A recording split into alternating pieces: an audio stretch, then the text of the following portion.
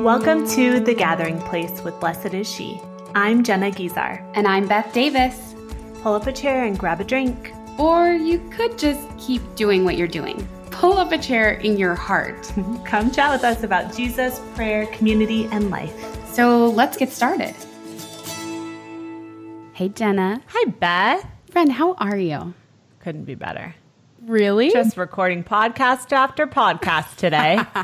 Living my best life. This is what they call in the industry batch recording. Wow. Yeah. Jenna, you want to introduce our guest today? I would love that. We have with us the lovely Debbie Herbeck. Hi, Debbie. Hi, it's so good to be with you both. Thank you so much for coming on with us. Of course, I wish I was actually there with you, but this is the next best thing. Yes. Me too. And we get to see you soon. When is that retreat? Well, you'll be First weekend in September. Yeah, right? you'll be in Wow. Nashville. Yeah, I can't wait. I can't wait. I'm just telling everyone about it. My whole family wants to come to Nashville. What? That's going to be an incredible retreat. You'll be there. Michelle Benzinger will be there. It's going to be so good. Yeah. Yeah, Debbie, would you mind introducing yourself for our listeners? Sure. Debbie Herbeck, daughter of God, daughter of Abraham. You'll hear more about that later. I'm a wife, a mother of 4, a grandmother to 6, and 1 on the way. And in my spare time, I lead a ministry called Be Love Revolution, which is a movement for young women, junior high, all the way through young adult, to really help them know the personal love of Jesus, to really walk in freedom and really be God's love in the world. And just try and support my husband and the call that God has on his life to be a Catholic layman as well. So very full life, grateful for the life that God's given me. I mean, you are running multiple ministries, including a ministry to a large family. Yeah. It's the most rewarding thing. Sometimes when I get up to speak and people do this kind of long, boring bio of me, I'm like, just say, I'm a wife and a mother. My greatest achievements are, obviously my own family, I like to think, and just my identity as a daughter of God. So the rest, will all pass away, honestly. Michelle Benzinger, take notes. MC of the Nashville retreat. Yeah, there you go. There you go. Short and That's sweet. Debbie's intro for you. Well, I'm about to steal that and just tell people to just introduce me as a daughter of God. This is Beth Davis, daughter of God. Yes. No further introduction needed. Yeah, cut to the chase, That's all that really matters, right? Absolutely. That's huge, Debbie. That's life-changing huge to root yourself in your identity as a daughter of God. Absolutely. To make that your most defining characteristic. Yeah. Cool. Yeah, well, I'm working on it. I don't always believe it every day when I wake up, but that's is essentially the most important piece of who we are. Yeah. Debbie, I would love if you'd be willing to share a little bit of your story, your conversion, especially in light of that beautiful intro. Sure, I'll give you the very short version because it can be rather lengthy. But I grew up in a Jewish home and really had no understanding or idea of who Jesus was and his relationship to Christianity. I lived a very insulated Jewish life, which is not unusual for Jews. And so was very proud and very aware of my own Jewish identity and my own Jewish heritage, but also had a very keen sense, especially as I got a little bit older, that Christianity was something that was off limits for me. And that because of that, I didn't really know who Jesus was, which probably in today's world with media and everything is almost impossible to say. But back in the day, I didn't know Jesus. I didn't have exposure to who he was. And I grew up with a very purposeful and intentional Jewish upbringing. I was, had Jewish education. I began to learn Hebrew when I was very young. I was bat mitzvahed when I was 13, which is a lot like confirmation process. And had a very strong sense of Jewish identity, but had no real personal connection with God. Didn't even know if he was real or if he cared about me or could be known in a personal way. And I think for me, the turning point that began my very slow process of conversion was when I was 15. My older brother, 2 years older, was killed in a car accident very suddenly and very violently. In the moment of the car accident, when I was away from my family, but hearing the news, I actually prayed and I said, God, I don't know if you're real and I don't know if you can hear me, but please save my brother's life. And when we received the news that he had died, my instinct was, God, where are you? If you cared, if you loved me, you would have been here to save his life. And that really led me on a journey through the rest of my high school of very grief-filled, very angry, searching for answers that I felt were nowhere to be found. A lot of, I'd say, self-destructive behaviors, mostly because I was hurting so badly and I wanted things to kind of numb my pain, and had no framework, no spiritual framework to understand what happens when we die. Where do we go? All of that. And so, to make it very short, really led me down a path to going to the University of Michigan, a very big secular school. I have an identical twin sister. We separated for the first times in our lives, which was huge. Didn't know anybody, and kind of dove into college life. And unbeknownst to me, my roommate was a very serious Catholic. So here we are sharing a tiny room together, and she's my first Catholic, and I was probably her first Jew. She and some other girls on the hall began to evangelize me and talk to me about Jesus. And that process of how Jesus broke into my life is a lot. People can actually look on YouTube. I have my testimony there to hear the in-depth story, but essentially the Lord broke in a very profound way. When I was a freshman, my freshman year in college, I found out that I was pregnant. I had been dating, this is my high school boyfriend, and was very, very alone in this whole decision. And basically in the middle of winter, walked to a pregnancy counseling center and had an abortion. And it's something that still grieves me this day to talk about it, but I went back to life as normal. This was like an interruption in my life and my plan for my life. And I just went back to life as normal. And I said, I will never open this part of my life again. I will never talk about it. It's behind me and I just need to move on. And so within probably 4 or 5 months, the Lord broke into my life in a very, very profound way. And interestingly enough, it was through watching the movie Jesus of Nazareth, coming to a scene in that movie where Jesus is met by Martha and Mary in Bethany, and their brother has died. The narrative from that movie scene was the narrative of my life. Wow. When Martha says to Jesus, Lord, if you had been here, our brother would not have died. And I watched Jesus go to the tomb of Lazarus and raise him from the dead. And I thought, who is this man? Is he the Messiah? And so I went back to my room and I borrowed a friend's Bible and I read all the 4 Gospels for the first time. And I read that passage where Jesus says, I am the resurrection and the life, and the one who believes in me will never die, but live forever. And I didn't know what all those words meant, but I knew there was a promise there. And I began to pray every night in my dorm, God, if you're real, if Jesus is the Messiah, show me.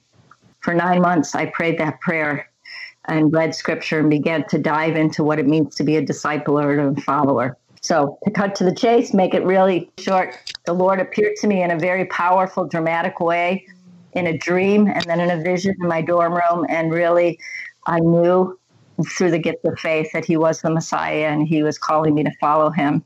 And I did. I walked through that door and haven't looked back since. Debbie, don't cut it short. I don't cut anything short. I have so many questions. Yeah. Well, first of all, thank you so much for sharing that with us, truly. It's so sacred to hear people's story, and you're so brave and generous to share your story with us. So thank you. Glad to do it. After I had my conversion, there were ways I met Jesus through the scriptures and everything, but the Lord kind of made a deal with me. I made a deal with him, and he said, I've given you this story for a reason, and whenever you're asked to share it, you cannot refuse unless you're deathly ill, because this is the way that I want to work through the story that I've given you. And so I've tried to keep that bargain with the Lord over the years, even when I've been tired or don't really want to or don't really feel like people want to hear, is to be able to share the ways that he's worked in my life, to give people hope and inspiration that he can work in theirs and their loved ones as well. Yeah, I believe that. I believe there's a transmission of grace, and that even there's a special character to the grace of individual people's story of freedom, that it sets other people free. So I believe that's happening as people just listen to your story. So thanks. Yeah. I would like to just point out, I'm in awe of your roommate. That's not something you normally hear about Catholic young adults, that they would share their faith at a public university. Yeah. To share their faith. That was a divine setup. Yeah. I mean, a Catholic roommate who had just come alive in her faith, and really met Jesus. And then another young woman on the floor who was a bold evangelist. And now she's a sister. She ended up living a consecrated life and giving me the Bible that she lent to me when she made her final vow. So this was a total setup. That is incredible. I can't believe that you would even be open to watching the movie Jesus of Nazareth. I didn't know I was going to be watching it. I kind of got asked to come and watch a movie, and I sat down and the movie begins to unfold. I'm kind of shy, so I don't like to make waves. I'm sitting on the floor watching it, and I watched it for like 10 minutes, and I turned to my friend, Sarah, and I said to her, whispering, "He's Jewish." Yeah. I didn't know that. Wow. I didn't know Jesus was Jewish. And so all of a sudden, my whole life being raised with this sense that he's inaccessible to me, he's Gentile, whatever those barriers that I had up, all of a sudden I'm like, he's one of us. We're part of the same family. I mean, God can work in so many amazing ways. And it's not even that good of a movie. I mean, it's God works through Hollywood. This is my first exposure to Jesus is through this Hollywood movie where Jesus never blinks, he's just like walking around but God used it. He knew what my threshold was, and he knew where I needed to be met in order to kind of have that first meeting of at least being drawn in and being open.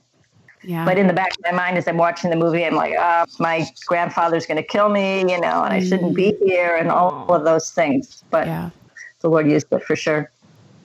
I'm in danger of just dissolving into a puddle of tears over here. But I so, in my own way, relate to encountering the person of Jesus and finding him just so attractive. His goodness, the truth about him. There's something in the person of Jesus that it's shocking in a way to meet someone who's so alive and who's so kind and who's so present. It's impossible to look away. Even from a bad movie, the truth of the scripture won out. Yeah, that's why I feel passionate, I think, about helping young people encounter the person of Christ. Head knowledge, information about the church and everything. It's awesome, but it's just information if it's not informed by the person of Christ and his presence in our life. And so we really need to be helping people have that personal encounter and trusting that the Lord wants it more than we do. He wants people to encounter him in that way that's transformative and life-changing.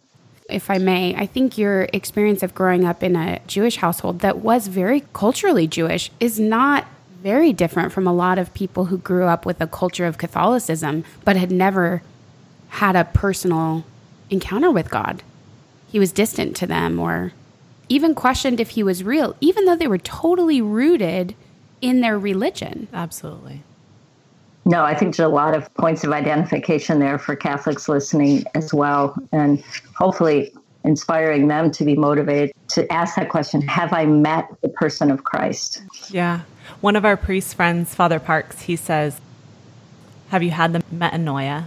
Yeah. The dropping the nets. Yeah. Like you've met the person of Jesus, but have you dropped your nets and followed him? Dropped what you were doing before. And I think that that's such a beautiful, vivid image.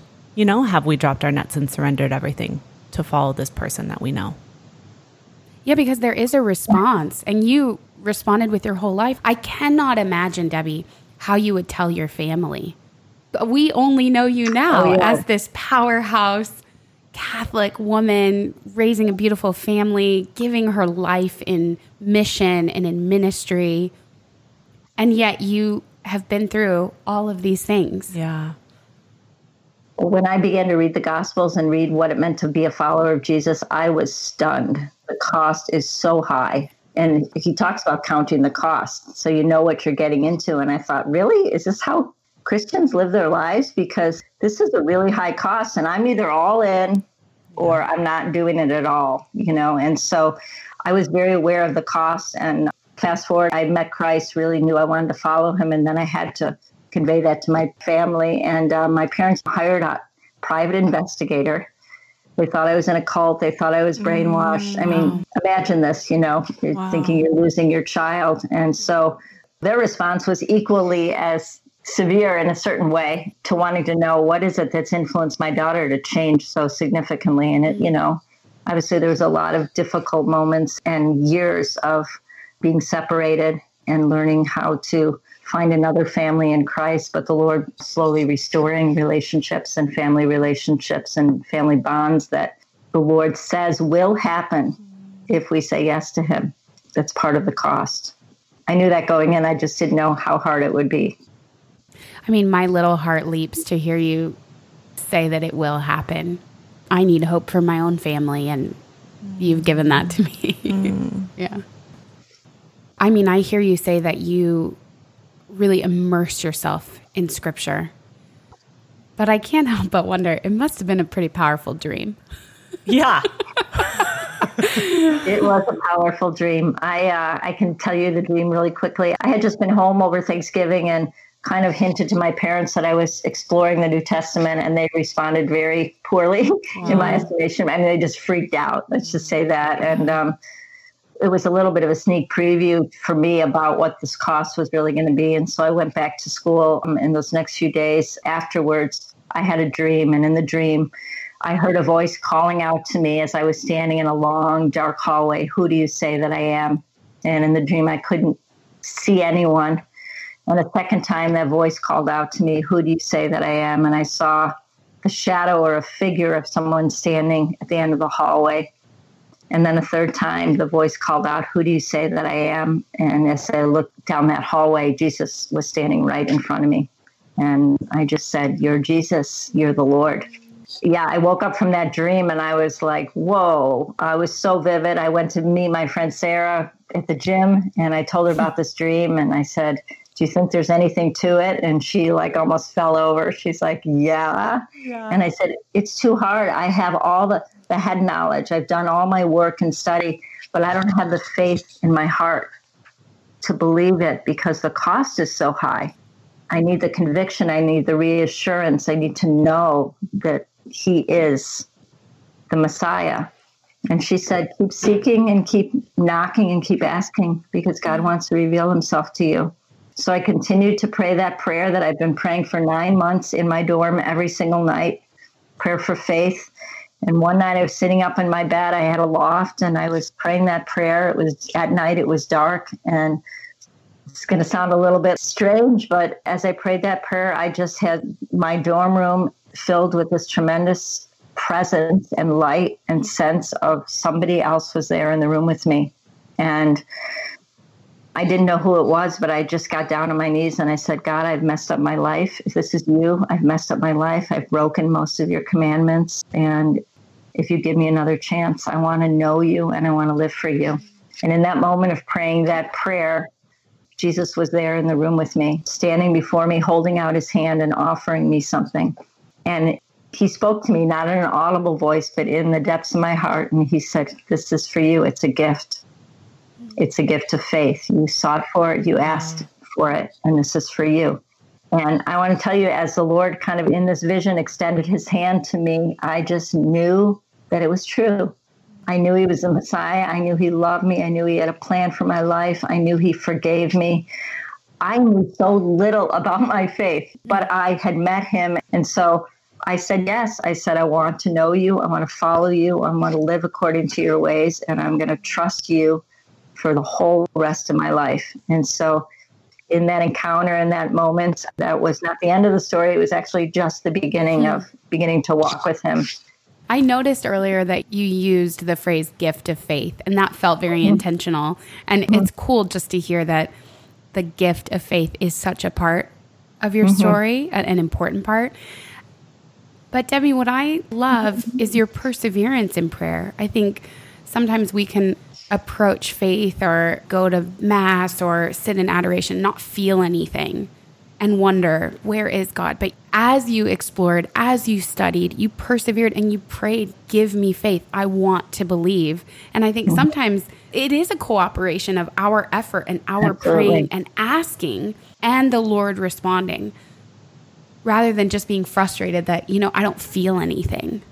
Yeah. And in a good way, I didn't have a lot of expectation to even know what I was supposed to feel or think. I just was so hungry. I was hungry for truth. I knew there was a lot stirring inside me. I referenced before the abortion that I had. There was parts of me that were so unsettled. And so I just didn't love who I was and love, what I had become. And it was really desperation, and the Holy Spirit was stirring that in me to continue on. But yeah, I think the perseverance, 9 months, so something was birthed after that 9 months of really seeking and asking in me. And it was a gift of faith because it was so clear to me, there's nothing I could do to earn it or deserve it. God was just freely giving it to me. Beth and I have talked previously about our own kind of past struggles and habitual sin, and specifically pornography and masturbation, and how difficult that's been. And I guess what a gift it is to realize the mercy of God and how merciful He is. And I'm just curious if you would be willing to share what that was like to feel burdened by something and give that to Him in your own life. I carried that burden of shame with me for a long, long time. It was a door I felt like I closed and locked and threw the key away and thought, I will never, ever open this again. Because if I do, it will be a scandal to everyone who knows me, And I think I, hadn't really, in the deepest part of my heart, believed in the mercy of God for me. I was preaching it. I was teaching it. I was mentoring in it. I was walking with women in it. I mean, I have a million scripts that I could give to every other young woman about why God's mercy was available to them, and a million tapes in my head about why it wasn't for me. And at a certain point, at the last day of the Year of Mercy, a few years ago, the Lord just nailed me on this. I was speaking at a retreat for high school students, and the Lord said, share your story with them about your hidden abortion. And I was like, no way, absolutely not. I will not do it. These are all kids, young women I had mentored. They all knew me. They're all like, the pro-life club and everything. And I just thought, I can't. And the Lord said, you must. And I think we've both been in situations where, you just have to do it, And so I thought, well, I'm just going to submit it to the person that's leading the retreat. If they tell me to do it, I will take that as a sign. And so I did, and they said, yes, you have to do this. So I did it with great fear and trepidation, and was very intentional as I kind of shared the story of this abortion, looking in the eyes of the young women that I had been mentoring. I was so afraid of disappointing them, and so afraid that all my deepest fears would be realized in that moment, that I was an imposter. And I watched one particular young woman who's just got such a tender heart, who is without guile. She began weeping as I shared. And at the end of my story, every single young person, there were about 70 young people in the room, got up and began to give me a standing ovation. And then they all got up from their chairs and stood in line, and every single person hugged me. And at the very end of the line was that tender-hearted young woman, big family, pro-life and everything. And she just was weeping, and she just grabbed onto me and she said, I love you more than I ever have. Thank you for sharing your story. That was the day before the end of the Year of Mercy. And the Lord just said, you have to start talking about this, and you have to start believing that I died on the cross for this sin. Because I didn't believe that. I felt like I had one unforgivable sin in my life. And the Lord just said, how dare you? I died for all of it. How dare you presume that you have one sin that I can't touch? And I just want to tell you, in the freedom of being able to open up my story to these young people was like an avalanche. And it's not like every place I go, I'm at the grocery store, hey, guess what God did? I mean, I'm very discerning about how and when I share it. But the Lord has brought, as you know, women out of hiding. The Lord asked me to share it a week later at a women's retreat, and a woman pulled me aside and said, I've been carrying this secret for 40 years. And I have never shared it before. You've given me courage. And I was able to pray with her, and the Lord lifted some things from her. So I'm not exceptional. I think the Lord wants us all to be brave and to have the freedom to show our brokenness and to really believe deep down you are loved no matter what. And your sin does not define you. And that's the voice of shame. We've all heard it before. You are what you've done. I never want to leave this earth with regrets, but the regret I'm working on is I don't want anyone to wait as long as I did. I want people to have communities and places of safety and the courage, especially women, to say what they've done and what's been done to them in ways that they can find healing and freedom and the mercy of God.